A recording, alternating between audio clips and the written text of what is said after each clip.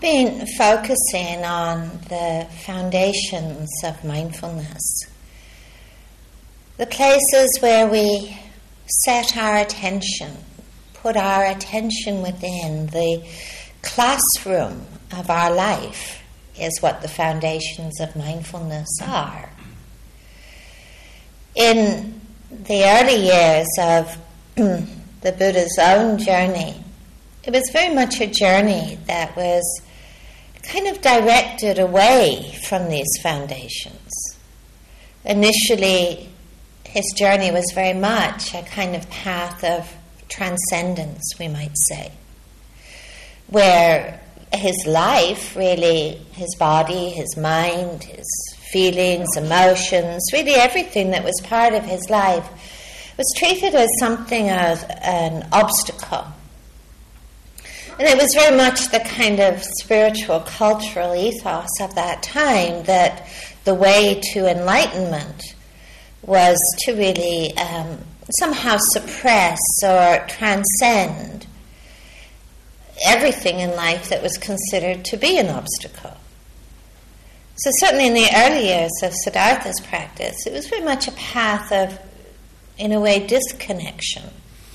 How do I get away from my mind? How do I get away from my body? How do I get away from my life? Even named his son, Rahula, fetter. Which is really not very kind, actually. You can imagine if you were named fetter and you had to go through your life being called an obstacle. And really the turning point in the Buddha's journey was that movement from transcendence and disconnection towards connection and immanence, and it was a turning towards everything that he had previously fled from. So in a way it was a kind of surrender of aversion, a surrender of resistance. Probably too, if we might use the word obstacle, the biggest obstacles in our practice and in our life, aversion and resistance.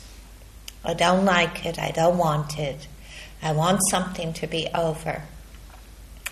And yet the whole kind of key of mindfulness, the whole key of insight and awakening is to somehow really explore those dynamics of aversion and resistance that really so much make us suffer. That's essentially their effect, and that's a kind of primary insight, that when I'm aversive, when I'm resistant, I suffer. Nobody is happy, or very few people are happily aversive.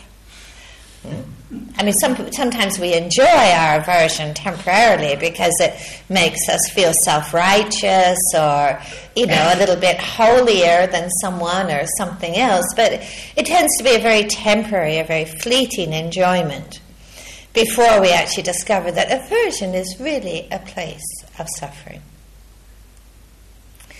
So the third foundation of mindfulness is the contemplation of citta, sometimes called the contemplation of the mind, but very much remembering in this tradition and practice, the mind and heart are not treated or regarded as somehow distinct and separate entities. That this word citta covers everything, our thoughts, our mental states, our intentions, our volitions, our emotions, all of them are arising in citta, consciousness. This is clearly a very significant and crucial aspect of mindfulness practice, because in a way to contemplate our mind is also to contemplate our world. If we sense how much the mind is really the forerunner of all things, the forerunner of our thoughts, the forerunner of our speech, our choices, our acts, our likes, our dislikes, our preferences, then to contemplate the shape of our mind is to contemplate the shape of our world, to see that these are not separate or distinct. What the Buddha said is that what we dwell upon becomes the shape of our mind. And the shape of our mind really does, in a very real way, become the shape of our world. We see that if we dwell in aversion, well, the world doesn't look that pretty to us. In fact, everything seems primed to almost stoke that aversion, to stoke that resistance, the judgmental mind. If we dwell in agitation, the world looks very agitated. If we dwell upon thoughts of resentment, animosity, then indeed the world looks really quite bleak. The next moment, another mental state or another thought pattern can arrive, a feeling of being bereft or somehow deprived, lonely. The world seems to just be flavored by that perception, and it becomes the shape of our world. I think all of us probably appreciate the power of our mind, our thoughts, our emotions, our mental states in our life, in the way that they can seem to have the authority to dictate our sense of happiness or unhappiness moment to moment. A pleasant thought arises, a moment of elation. An unpleasant thought dwelt upon becomes a moment of depression. If we look at our world, we see the power of thought, the power of emotion, the power of mental states. How much of our world is shaped by anger or by fear or by greed. How much of our world, too, can be shaped by altruism, by compassion, by generosity.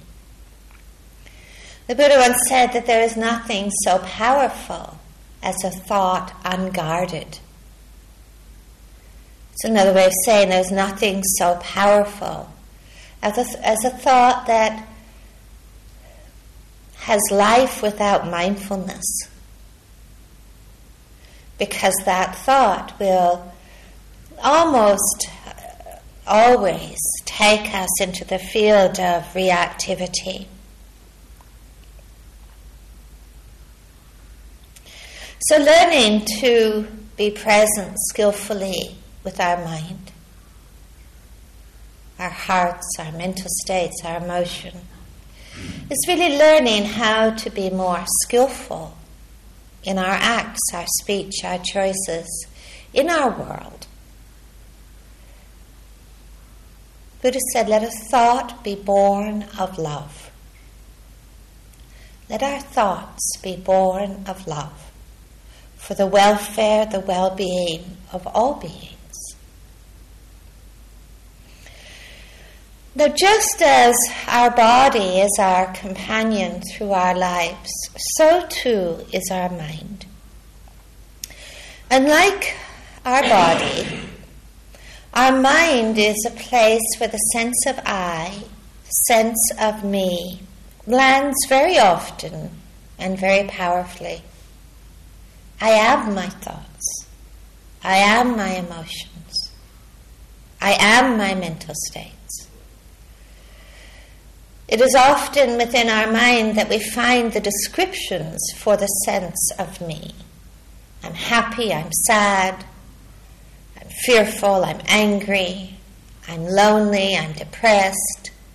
We can see the process of identification happening over and over again. And in truth, this is what we explore with mindfulness. Not just the thoughts or the feelings or the emotions that arise, but the power of clinging, the power of this sense of identification that so casts us into this place of identity. That is what identification does. It creates the I am. What our minds dwell upon is, of course, a very powerful signal to where that identification is happening. The Buddha once said that the mind that obsesses becomes agitated, and the mind that is agitated is far from freedom. He was speaking about obsession here. He was speaking about identification. Of course, spoke about obsession a little bit differently than even we use the word, where we often think of obsession as being these, almost eternal, contracted repetitions.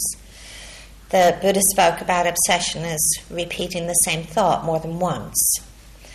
So there's a slightly different sense of what obsession is and what identification is and what clinging is.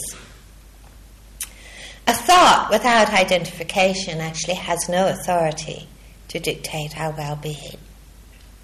An emotion without authority, the authority given to it through identification, has really no authority to dictate our well-being. And this is just something very useful to bear in mind as we see the endless rhythms and the endless swings our hearts and minds can go through in a single day. Rather than telling ourselves this feeling shouldn't be happening or this thought shouldn't be happening. To really have the interest, the willingness to explore the dynamic of identification, the dynamic of I am. The purpose of mindfulness, we might say, is to undo clinging. The purpose of mindfulness is to undo identification. Because without the clinging, without the identification, all of us sit and walk and live within a changing mandala of thoughts, feelings, emotions that simply arise, they visit, they pass. It is the clinging that, of course, keeps things remaining. And I would not want to underestimate the challenge and the invitation of really exploring clinging and identification. It's not just, that easy that we say, oh, that's clinging, oh, well, that's done. Let's move right on now, It's a pretty powerful phenomena. And, there is a place where clinging is very important to me. Without identification, without clinging, I don't even know who I am. I don't even have a description for myself. I don't even find it even hard to have a description for everything around me. So we can see, even though clinging may be very, very painful for us, that identification can be very painful for us. It's only painful for us when we're clinging, find ourselves lost or identified with the unpleasant. Actually, when we're very identified and clinging to the pleasant, it really doesn't feel that painful, does it? Oh, that's a great fantasy. How can you tell me that's suffering? I'm enjoying it so much. Or that's a wonderful thought, or a wonderful plan or idea.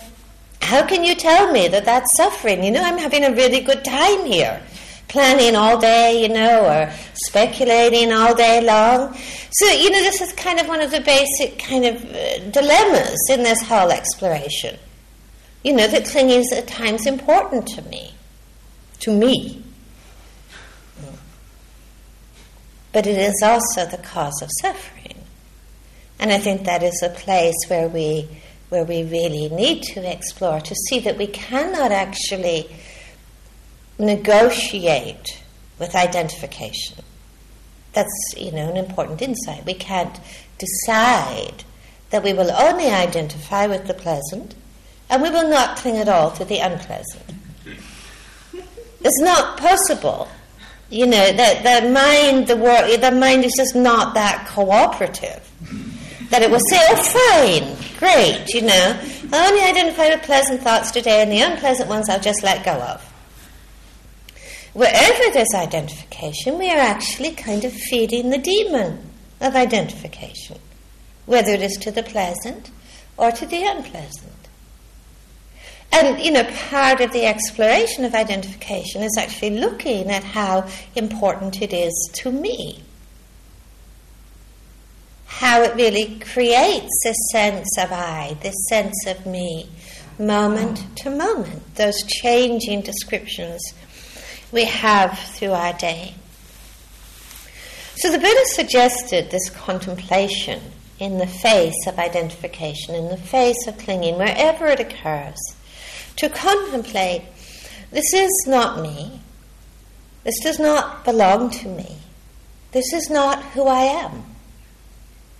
It's a kind of interesting contemplation. Whenever there is continuity, whenever there is clinging, whenever there is identification, regardless of whether it's pleasant or unpleasant, to be able to bring in those questions. This is not me. This does not belong to me. This is not who I am. It's not a way of dismissing or pushing away or further exercising our aversive powers. It is actually really just pausing in the face of continuity and to question. What happens with that emotion? What happens without that thought? If it is not bound by clinging. Within the Satipatthana Sutta, one of the refrains that is repeated over and over again in the contemplating of the body, of feeling of the mind, is the encouragement to abide independent, not clinging to anything. That abiding independent doesn't mean abiding disconnected.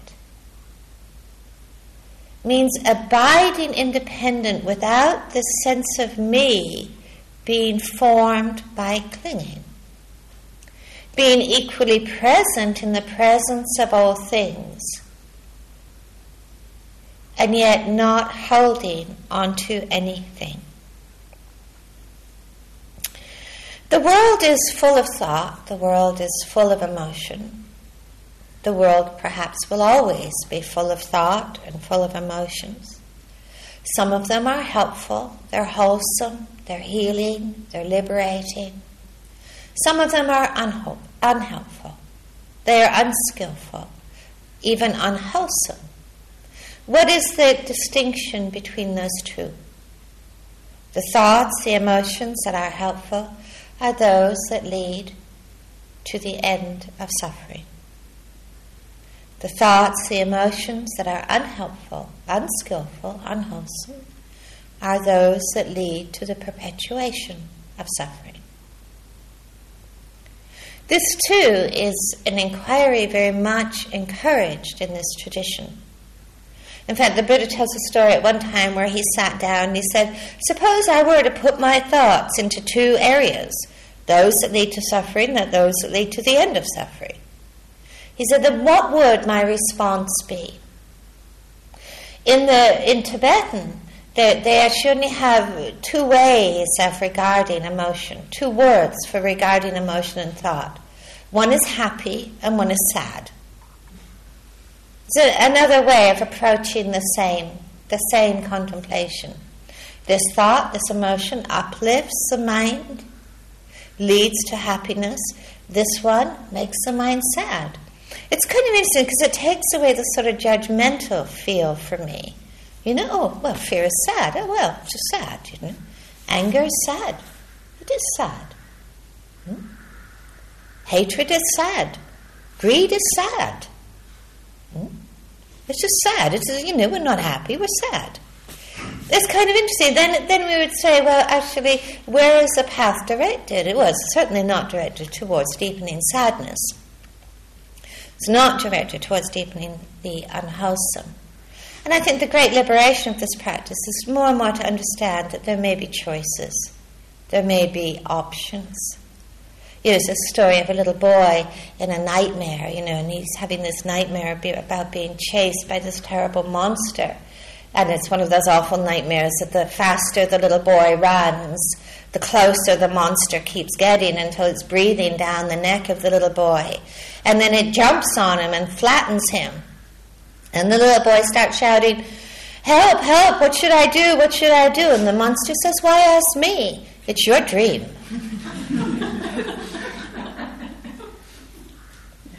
It's your dream. It's our dream. It's my dream.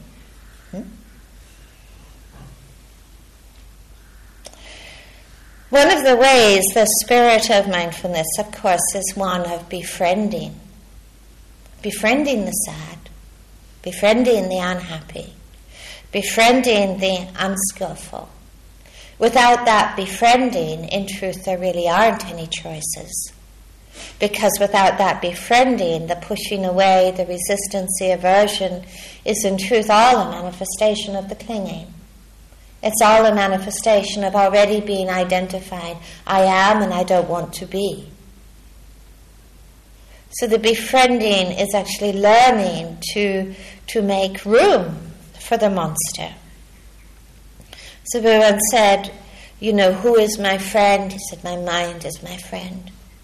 So say, who is my enemy? He says, my mind is my enemy. And what we're really doing in this practice is cultivating a mind of friendliness. A mind of friendliness. Part of that is learning to have some discernment within what happens within our mind. Bearing in mind, here I am also talking about our emotional world. I'm not making that distinction. To have some discernment. To know that there are so many different layers of thinking. Some of them just, fleeting flickers in the mind. Same with emotions, just fleeting flickers, of aversion or irritation or excitement. Sometimes what happens in chitta and consciousness is a kind of dwelling that is really more of an entertainment-motivated dwelling. I'm trying to replace one mental state with another, usually in entertainment dwelling. I might feel a little bit bored or a little bit restless. So I entertain myself. Our minds are remarkably creative in the entertainment world, we might say. We can sit there and fantasize, plan, speculate, dream, imagine. Sometimes our entertainments are really much more mundane, but they still are somehow keeping the mind going, a sense of control, a sense of being occupied, going. If someone said that our mind is incredibly interesting until we look at it closely, then we say, it's really not that interesting. How many new thoughts have we had today already? Probably, if you're fortunate, one. Most of them are reruns, and it's kind of like, imagine if that was your life, going to reruns of kind of sitcoms over and over again, another rerun of Neighbours or Emmerdale or, even the most interesting sitcoms, if we had to watch them again and again. But we don't actually get so tired of our minds. We actually really still find new delight in that rerun. But sometimes it is just entertainment. Sometimes our thoughts are creative. They're quite insightful. But to know with insightful thoughts, they actually really don't need that much entertaining. They actually don't really require much dwelling. Sometimes we have a little opening, a little glimpse of insight, and boy, we sure don't want to lose that one, so we'll rerun that one for ourselves 5 million times, until it's not even an insight anymore. It's become a new belief system. Sometimes our thoughts are repetitive. They're the real insistent visitors, the ones that are loaded with, injury often. Sense of injury, sense of hurt, or fear, or threat, or anger. And those are often our most sticky places, and the places that actually require the most kindness, not about rerunning the story, but the kindness that really is willing to befriend the sense of injury inwardly, where we've felt hurt or rejected or undermined or threatened in some way. Those tend to be our stickiest element. What is, I think, very important to understand in the mind, that without some energy of either intention or grasping, thoughts and emotions simply do not last. They arise and pass like sounds, like sights, like smells, like sensations in the body. It is only intention or grasping that gives continuity to thought and to emotion. Sometimes there is intention. If you make a plan or need to make a plan or reflect on something, there is an intention there that keeps the thought process moving. It is quite conscious. And it is also not bound, because you can see when thought is really kind of explored with clear intention, the moment the intention is dropped, the thought pattern also drops away. Very often the energy is more unconscious, the one energy of grasping that creates the continuity, that is the energy for keeping something going. And it's very important to know the difference between those two. To be aware of what we are feeding, and also to be aware of the link between mental states and the contents of consciousness. When there is a mental state of aversion or anger or excitement or warmth, that mental state has offspring, we might say. The mental state is the parent of the content. The mental state is the parent of the thought. If we are aversive, if there's a mental state of contractedness or aversion, it is not going to have offspring in terms of thoughts that are loving and generous. We don't have an aversive mental state and then have thoughts of, oh, isn't life wonderful? We have thoughts that are really primed almost to see and focus on the imperfect. So sometimes when there are repetitive thought patterns, instead of trying to kind of really wrestle with those thought patterns, it is often more useful to kind of lift up the blanket just a little bit and to really look at what is the mental state underneath them. What is the state of my mind? That is helpful, because if you can see that there is a state of mind that is really predominant, sometimes you have a capacity to ask, what does it need? What is absent? What does it need? Mental states arise and they feed thoughts. Thoughts in turn reinforce the mental state. That it's a kind of loop. Again, just taking the example of aversion or irritation. The thoughts arise that are kind of aversive or primed to see that which is irritating. The more that we're primed to do that and feed into that, the more that it strengthens the mental state. You can see that build up often happening through a day, that one is feeding the other, strengthening, reinforcing the other. And then often what happens out of that loop is we get a view. We have a view of the world, we have a view of ourselves. I am like this, you are like that. The world is like this. We've arrived at a conclusion or a view through this looping that is happening. And it is so useful to be aware of those places of almost landing, arrival, where we say, I am, you are, the world is. And to really learn to cultivate a little bit of creative disbelief about our views. When we see the word I am, we might turn it into am I? That is the contemplation of this is not me, this is not who I am, this does not belong to me. When we hear the view arising, you are, we might turn it around a little bit and say, are you? Always? Are you always irritating? Are you always unmindful? When we hear the view arising, the life is like this. The world is like this. Just to bring a little bit of questioning in. Is it? To start to loosen that kind of grip of the clinging, the grip of the grasping.